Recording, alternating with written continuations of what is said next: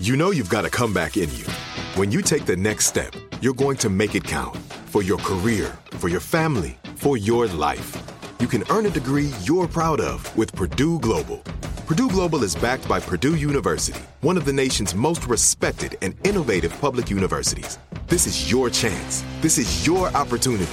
This is your comeback. Purdue Global, Purdue's online university for working adults. Start your comeback today at purdueglobal.edu. Welcome to Aaron Mahnke's Cabinet of Curiosities, a production of iHeartRadio and Grim and Mild. Our world is full of the unexplainable. And if history is an open book, all of these amazing tales are right there on display, just waiting for us to explore. Welcome to the Cabinet of Curiosities.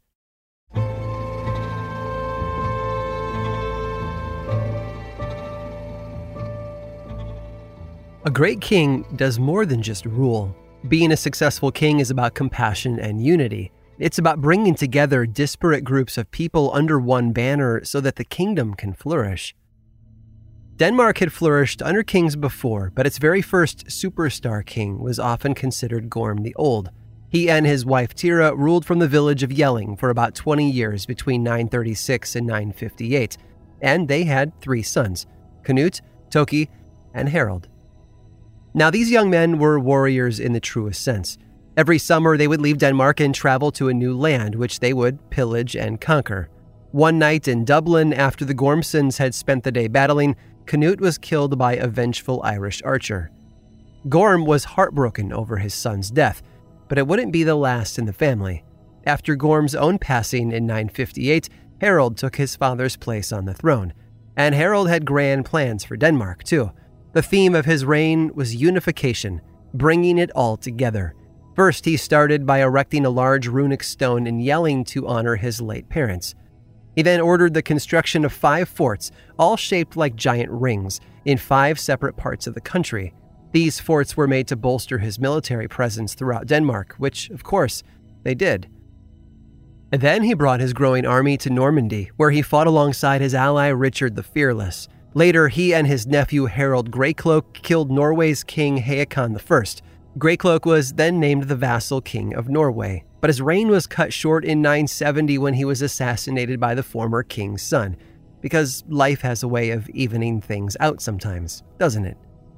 So Harald Gormundson himself stepped in as the acting king, and if you're keeping track, he now had control of both Denmark and Norway. He would eventually add Normandy, northern Poland, areas of northeastern Germany, and even parts of Sweden, all of it unified as one kingdom under Harald. While he waged his wars overseas, the interior of his kingdom was peaceful. However, he didn't resign himself to uniting countries only through force. He also broke away from his Norse roots and converted to Christianity sometime in the 960s. The hope was to spread it across Denmark and Norway. Now, the stories surrounding his conversion differ depending on who you read. A contemporary of Harald wrote that a cleric named Papa turned him on to this new religion, and in order to prove his faith, Harald had to carry a heavy, hot iron without it burning him. Another author named Adam of Bremen wrote his own take of Harald's conversion about 100 years after the king's death. According to Adam's account, the king had lost a major battle against Holy Roman Emperor Otto I, who had forced him to convert to Christianity. Whatever the case, Harald lost much of his army after his defeat by Otto I. The power shift caused Norway to rebel against him and drive him out. Harald managed to keep control of northeastern Germany for a short while, but the clock was ticking. You see, his son, Svein Forkbeard, had grown tired of waiting around for his father to die. He turned on Harald and took up arms against his father. And the uprising worked, too. Harald Gormson died fighting to defend his throne in 986, making his son the new king of Denmark. But Harald's story doesn't end there. A little-known fact about the former king was that he had a bit of a sweet tooth, and his treat of choice? Blueberries. 1,000 years later, his reputation for uniting Denmark under one kingdom, as well as his taste for the little blue fruit, inspired an engineer by the name of Jim Cardack. In 1997, Kardak was working for Intel on a project that would allow computers and mobile phones to talk to each other. In a sense, it was a way to unite everything under one ruler. The project has grown over the past few decades and now is found everywhere. In fact, every mobile phone, tablet, computer, and wireless headset we use today is evidence of Harold's legacy, a legacy built right into the logo for the technology itself, which is a combination of the two runes for his initials, H and B. Understandably, Kardak didn't want to call his new wireless technology Gormson. Instead, he used the nickname that Harold was better known by, thanks to his love for blueberries. So the next time you click on your headphones and pair them to your mobile device, spare a thought for the man that technology is named after. Harold Bluetooth.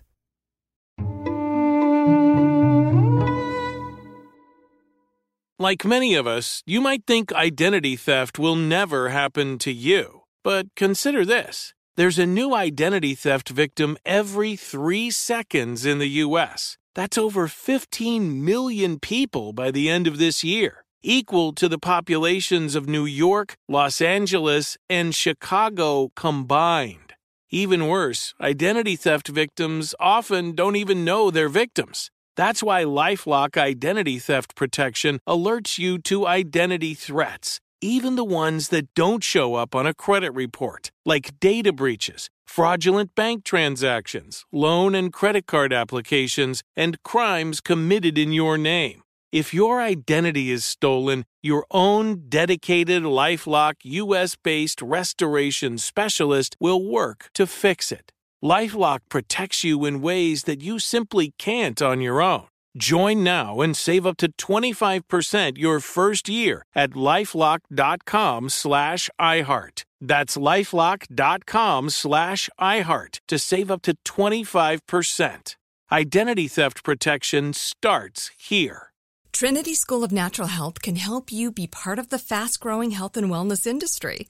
With an education that empowers communities, Trinity grads can change lives by applying natural health principles and techniques in holistic practices or stores selling nourishing health products. Offering 19 online programs that fit your busy schedule, you'll get training to help turn your passion into a career. Enroll today at trinityschool.org.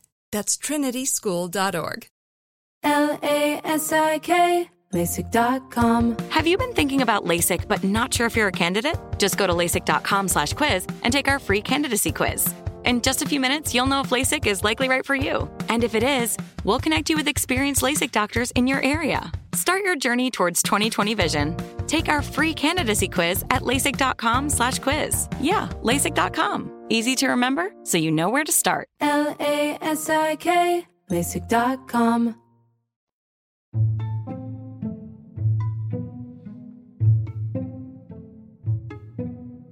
Daredevils make their living by cheating death.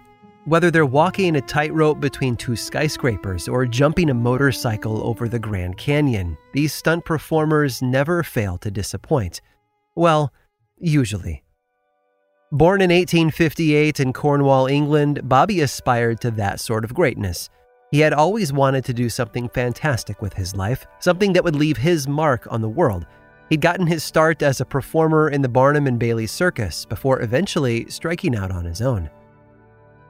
Bobby wanted to become the first person to complete the Triple Challenge at Niagara Falls.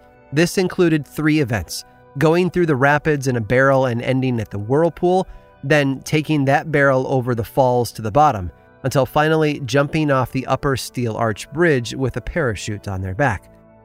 Bobby accomplished his first task by parachuting off the bridge on July 1st of 1908. 2 years later, he arrived at Niagara Falls with the barrel, which he attempted to ride through the rapids. The jagged rocks in the water, however, severed the rope that connected him to the anchor that he needed to guide the barrel through the water. Without that anchor, Bobby was tossed around the rapids and had to be rescued by a fellow daredevil, William Red Hill, who pulled the unconscious body from the barrel and then climbed in and rode it to the whirlpool himself. But Bobby wasn't discouraged. He managed to successfully ride the river to the whirlpool rapids 3 more times during the summer of 1910.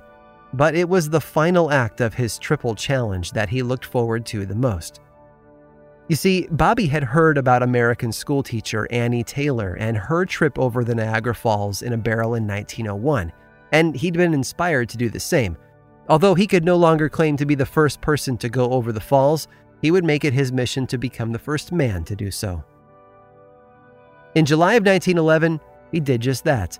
Except instead of using a standard wooden barrel as Taylor had done, Bobby had constructed one out of metal. Around 3 o'clock on the afternoon of July 25th, Bobby crawled into the 2.5-meter-long tube and then launched himself over the falls. Upon reaching the bottom, the tube was pulled out by Fred Bender, an employee of the Ontario Power Company. He swam out to Bobby, tied a rope around the barrel, and then pulled it to shore, where he opened it to find Bobby shaken and battered, but alive. Like Annie Taylor, Bobby had survived the drop, but not without a few scars to show for it. He ended up being hospitalized for a whole 6 months with 2 broken kneecaps, a broken jaw, and a bunch of other minor injuries. The consequences, though, were worth it. After recovery, Bobby used his experiences to travel the country on a speaking tour. He talked to audiences about his time with the circus, his feats at the falls, and he always brought along his metal barrel for photo ops. Over the next decade, Bobby found work running a pool hall in Niagara, but he still dreamt of his earlier fame. In his 60s at that point, he tried to swim across the falls on multiple occasions, but its rough waters proved too hazardous to cross. He had to be saved more than once, and after several attempts, he just sort of gave up. With his pride shattered and the restlessness growing inside him, Bobby went back on the road. This time he traveled overseas to New Zealand, where he picked up his lecture tour once more. And it was there that Bobby met his unfortunate end. He performed one final drop, which resulted in a broken leg. Shortly after, the fracture became infected, and then it turned gangrenous. Doctors attempted to amputate, but by the time they had reached the infection, it had spread too far throughout his body. The elderly Bobby Leach passed away from complications on April 26th of 1926. But oddly enough, it wasn't a new stunt that had killed him. No, he hadn't gone over another waterfall in his metal barrel. He hadn't tried to swim across raging rapids either. Bobby had slipped on an orange peel that someone had carelessly tossed on the ground. A tragic, senseless accident, indeed. And you'll have to forgive me for saying, but while Bobby might have been someone to look up to, it's fair to say that he himself should have been doing a lot more looking down. I hope you've enjoyed today's guided tour of the Cabinet of Curiosities. Subscribe for free on Apple Podcasts or learn more about the show by visiting curiositiespodcast.com.